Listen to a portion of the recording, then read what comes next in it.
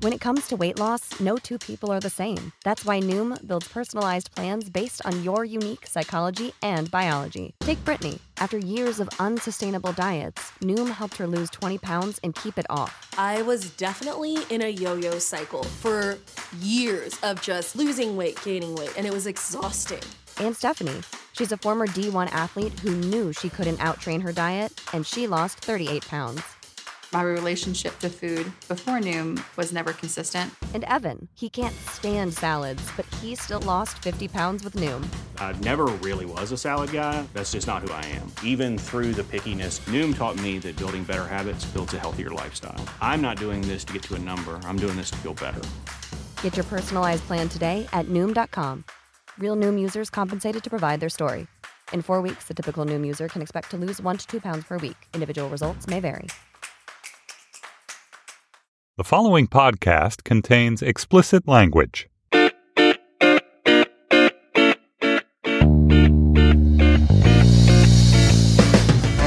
Hello and welcome to the Slate Political Gabfest Extra for Extra May the 5th, 2017. The healthcare, the ACA returns Gabfest, the Gabfest Extra on Trump Care, on Ryan Care, on the end of Obamacare, if it is, in fact, the end of Obamacare. I'm David Plotz of Atlas Obscura. I'm here in Washington, D.C. John Dickerson of CBS's Face the Nation is on the phone. He's somewhere else.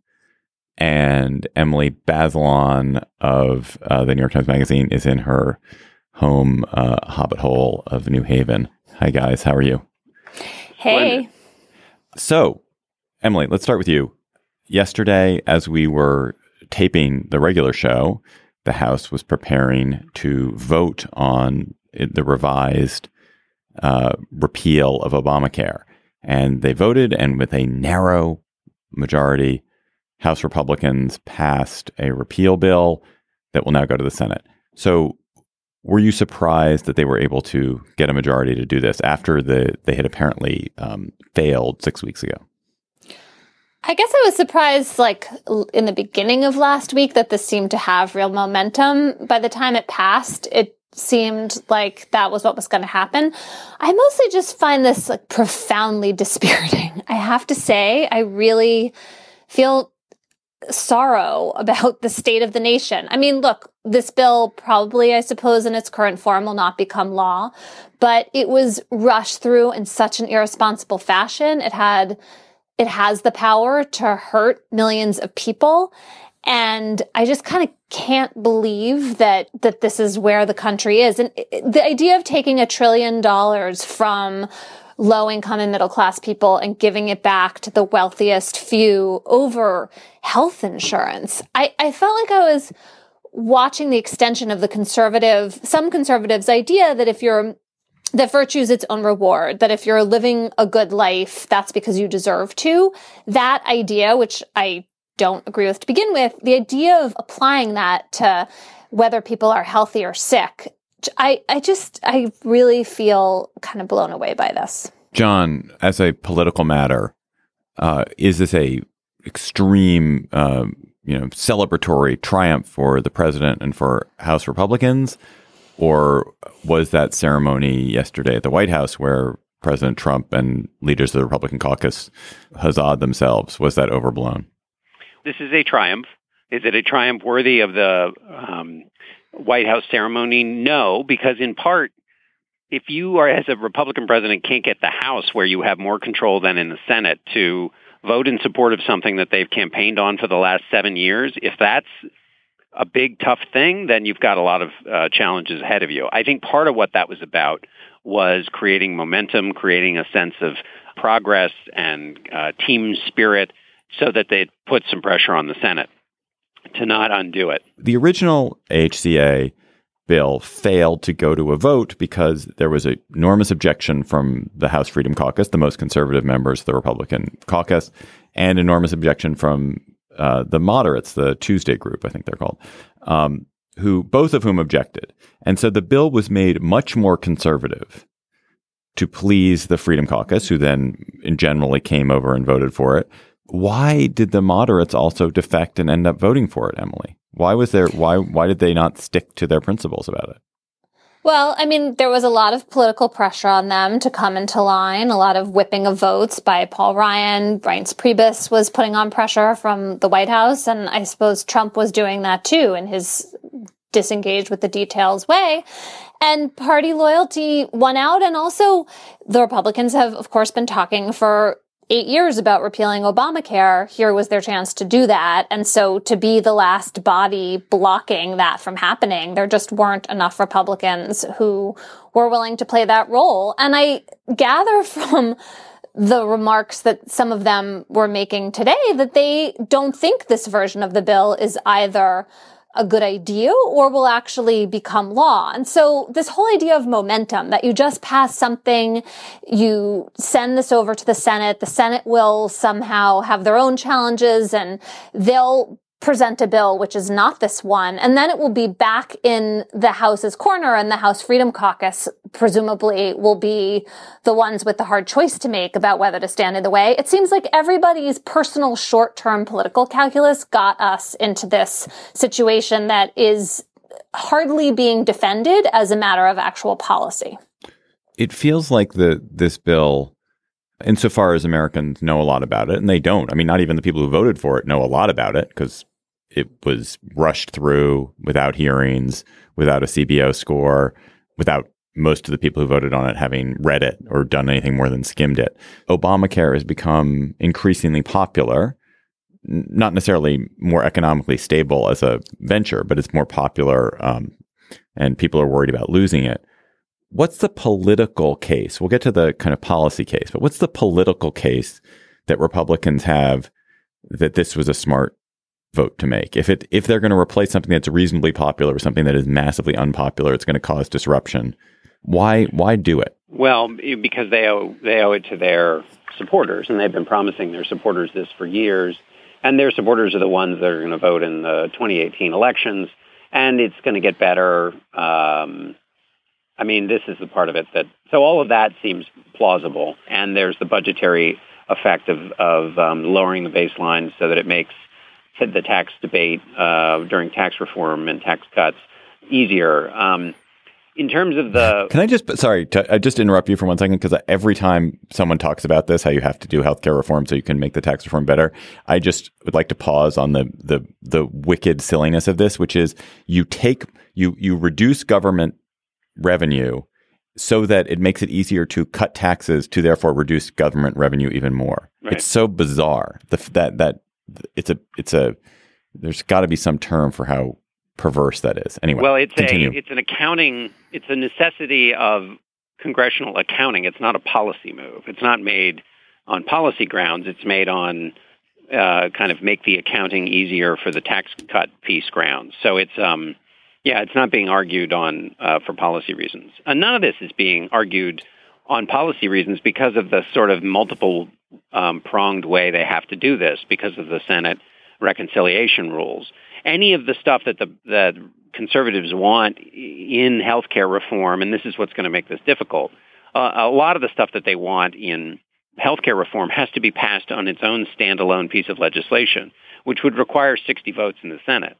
And they're not going to get 60 votes in the Senate because 8 Democrats are unlikely to sign on to it because of the unpopularity that you talked about. This isn't going to get more popular. A bill that was rushed through with no CBO score, where people now have admitted they didn't read it, and where people are sort of discovering what's in the bill, that's not going to make it more popular. And it has the potential to put the stink on this bill so that if you're a Republican having to defend it, and there may be a long period between when Republicans have to defend the House bill and when they can jump onto a Republican alternative in the Senate that might be more palatable, because only if a more palatable option is put together in the Senate will you be able to get the votes of Susan Collins and Dean Heller and others who are more moderate on this issue.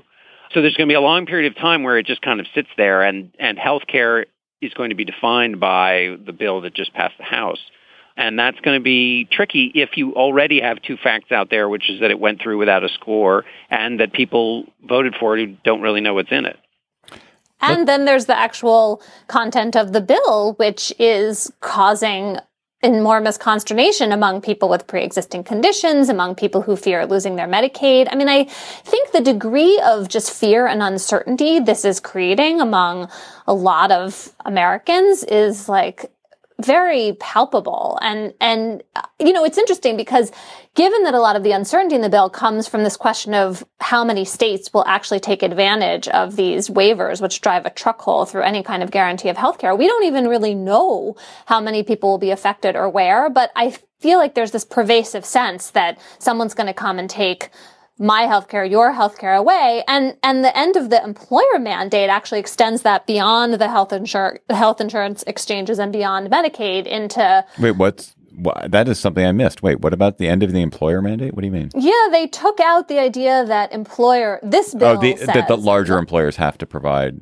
essential health benefits, right? And so employers, I mean, in the past, when employers didn't have this mandate, most of them did provide the kind of essential health benefits that we've gotten used to, but the mandate that they have to would be gone if this bill became law. And so that starts to hit I think 94 million or somewhere around there, number of people who have healthcare through their employers. This episode of the GabFest is sponsored by Aura Frames. Are you ready to win Mother's Day? Cement your reputation as the best gift giver in your family? Give the moms in your life an Aura digital picture frame preloaded with decades of family photos. That mom will love looking back on childhood memories, seeing what you're up to today, checking out grandkids, checking out cousins. And even better, with unlimited storage and an easy-to-use app, you can keep on updating your mom's frame with new photos so that it's a gift that keeps on giving. This is how I live in my family. I gave my mother an Aura frame. It was either for Mother's Day or for her birthday. She absolutely adores it. She's constantly hectoring me to update it with more photos, which I do. I also gave my girlfriend's mother an Aura frame, and I hope she hectors my girlfriend to update it with more photos. But it is a present that will bring absolute delight to a mother in your life. And they have a great deal for Mother's Day. GabFest listeners can save on this perfect gift by visiting auraframes.com to get $30 off plus free shipping on their best-selling frame. That's auraframes.com. Use code GabFest at checkout to save. Terms and conditions apply. John, you were talking a minute ago about the Senate. So let's go into a little bit more detail about what is going to happen here. I'm just a bill. Yes, I'm only a bill. And I got as far as Capitol Hill. So from my deep constitutional study of Schoolhouse Rock, the Senate will now consider the House's bill. Most bills never even get this far. I hope they decide to report on me favorably. Otherwise, I may die. Die? Yeah, die in committee. Oh, but it looks like I'm going to live. Now I go to the House of Representatives and they vote on me. If they vote yes, what happens? Then I go to the Senate and the whole thing starts all over. But it doesn't sound like the Senate has any intention of actually considering the bill that the House passed. Yeah, I think they've said that they won't consider the House bill, which is a change. Originally, 6 weeks ago or so, the Senate had said they were going to consider the House bill. So I think now they're going to consider their own. John Cornyn, the number 2 on the Republican side, said they're going to take their time. There's been lots of skepticism or open opposition to the House bill. So the 3 or 4 main problems are, A, the question of pre-existing conditions, which seems to center around basically the notion that states can charge increased premiums if you have a gap of 63 days in coverage. I may have missed in the various different versions of the bill and what's finally in this bill. But anyway, the basic notion that people with pre-existing conditions won't see their prices go up so astronomically that basically having access doesn't really mean anything because you have access to something you can't afford. Secondarily, then you have this question of the essential health benefits, what will be guaranteed. Then you have the question of Medicaid and the reforms of Medicaid, knocking people off of Medicaid or making it so that people didn't have access to Medicaid. And then finally, related to that is the big number of people who would be who would lose their health insurance by the definition of the Congressional Budget Office, which is that big, ugly number. And it was 24 million would lose it, according to the original CBO score. We don't know what the new number is going to be now, but it's going to be close to as bad. Those are all things that have to get fixed in the Senate bill. And then, and then what happens? I think Emily's right. Then it's up to the Freedom Caucus again to decide whether they can stomach this bill.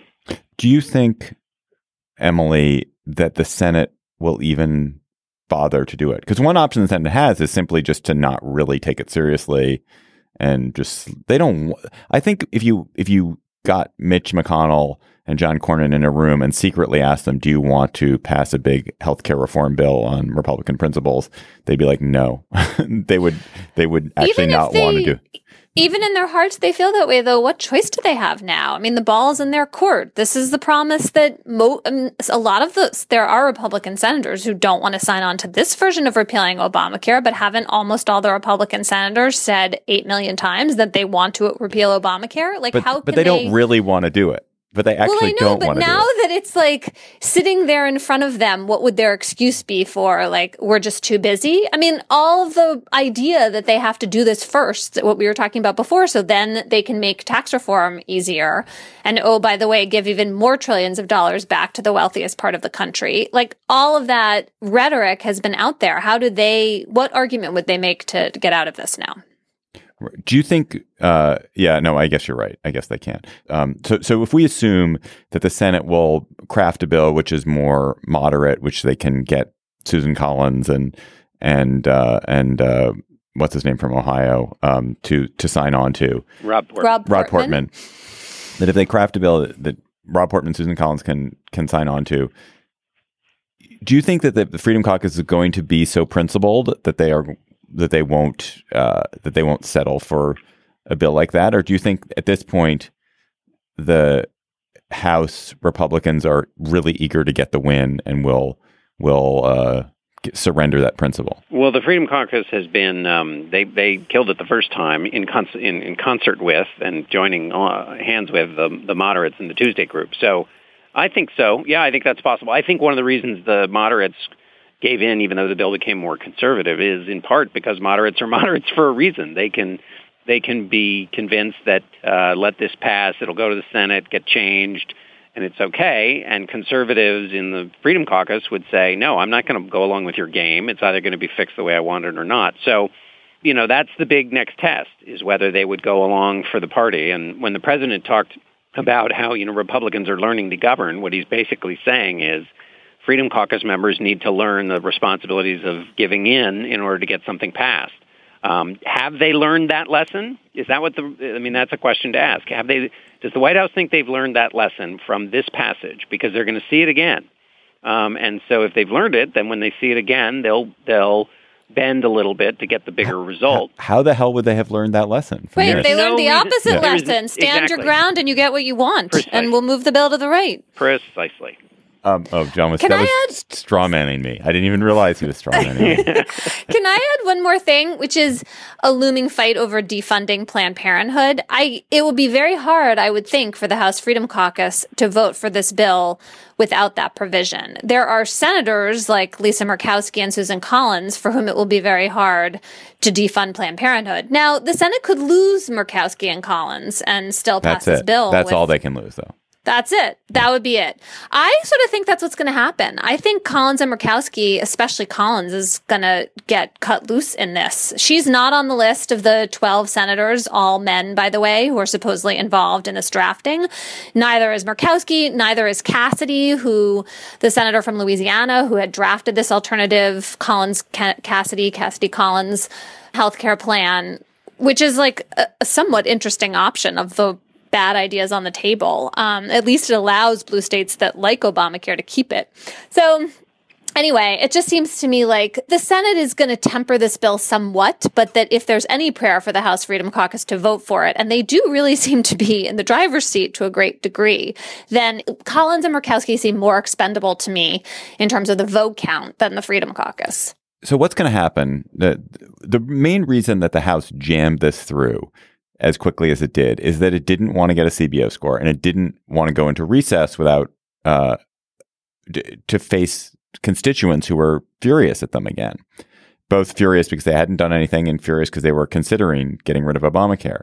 They're going to go home to constituencies that are going to be as energized, if not more, than they were in March on the left, and not only on the left, people who feel their health care is in danger. I mean, this whole pre-existing condition notion is that, pre-existing condition, that's from other people. We are all living with a pre-existing. Every single person in the country either has a pre-existing condition or is deeply connected to someone with a pre-existing condition. So it's no minority. It's all of us.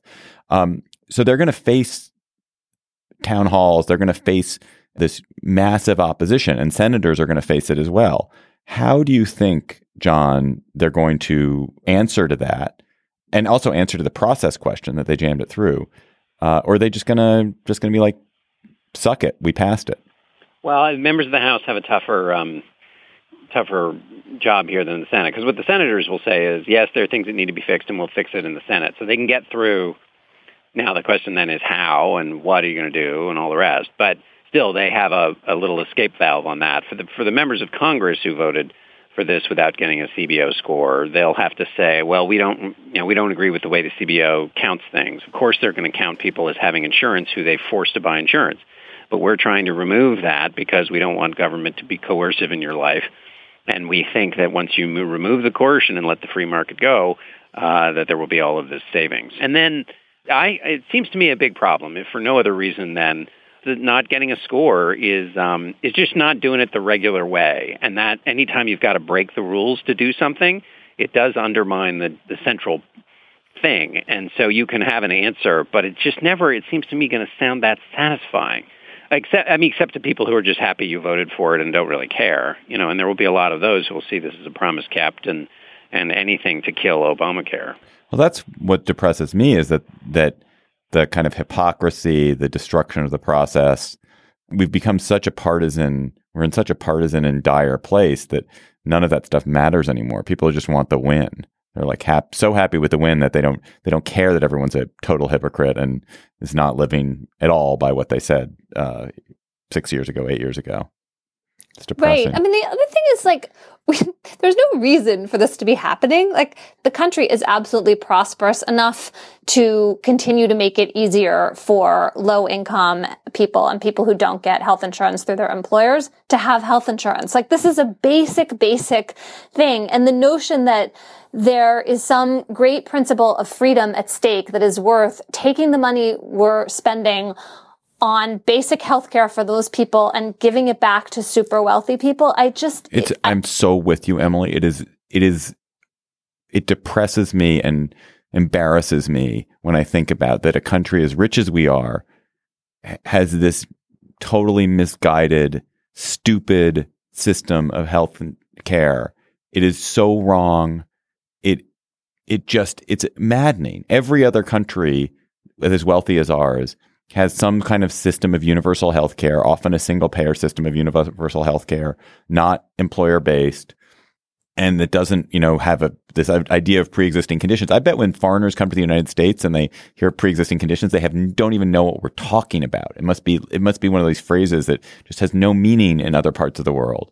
And right.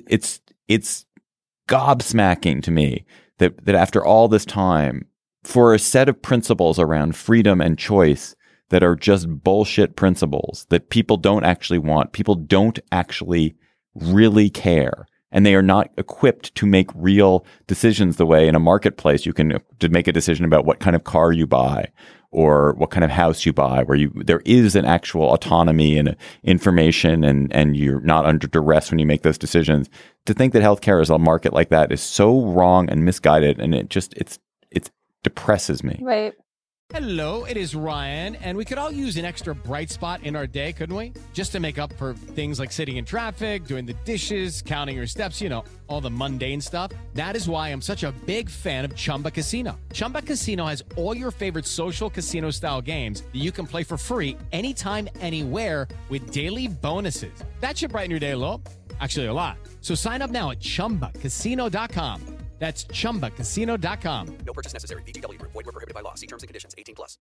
I mean, David, I suppose the response to what you're saying about losing this, I don't even want to call it a benefit, losing this basic necessity, is that if people don't like it, they can vote other politicians into office who will provide health insurance. Of course, that takes us back to the reality that a lot of the people who are going to be directly affected if a bill like this becomes law are Trump supporters in red states. I hope that people do that. I don't think it's, I think the victory that Democrats may harvest off of this in 2018 and perhaps in 2020 will come not because they have gotten a lot of Trump voters. However, I think it's that they're hopefully going to galvanize an electorate that is apathetic and get people to come out and vote and feel like I am actually under threat and I need to turn out and make a difference. Right. There is this underlying question, though, about inequality. Like what level and degree of inequality is this country really willing to tolerate in exchange for the kind of profound cultural differences that shape how people vote? I mean, those two really important pillars of how people think and vote and what their values are coming into real conflict here.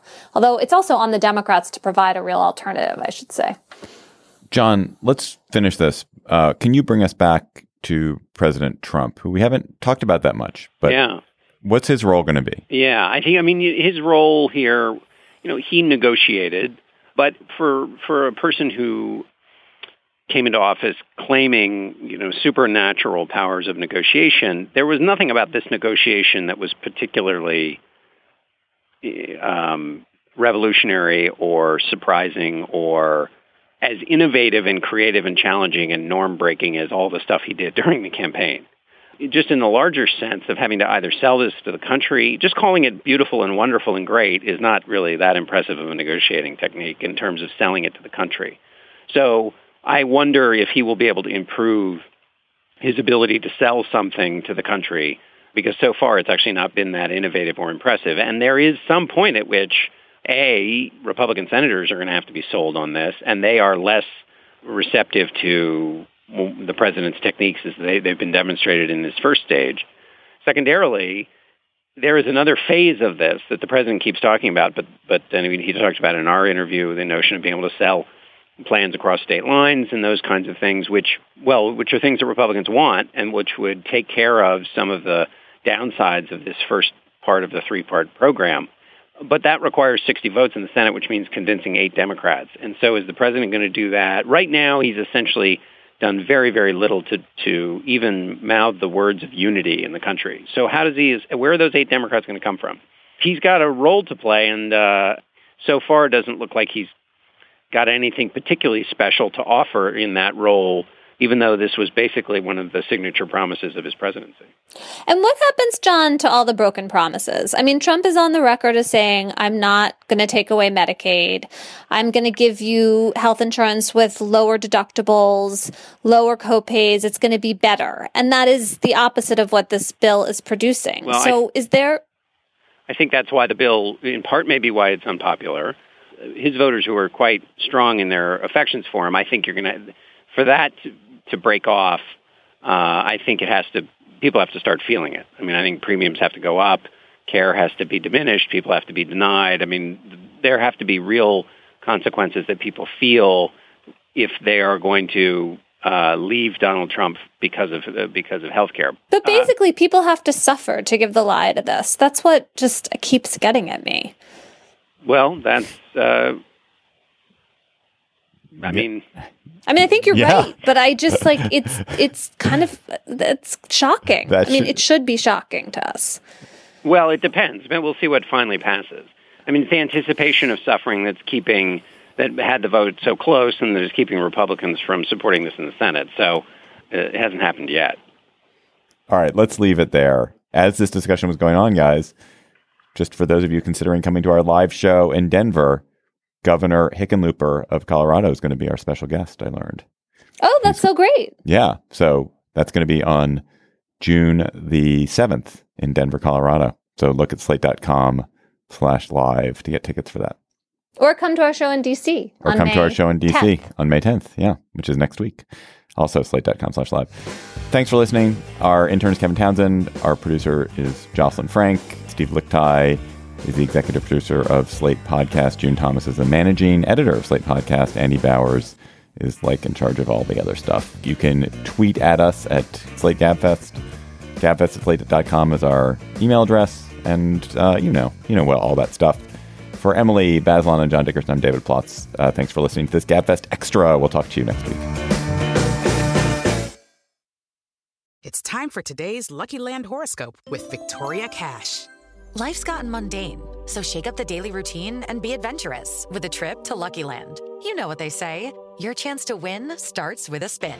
So go to LuckyLandSlots.com to play over 100 social casino-style games for free for your chance to redeem some serious prizes. Get lucky today at LuckyLandSlots.com. Available to players in the U.S., excluding Washington and Michigan. No purchase necessary. VGW Group. Void where prohibited by law. 18+. Terms and conditions apply.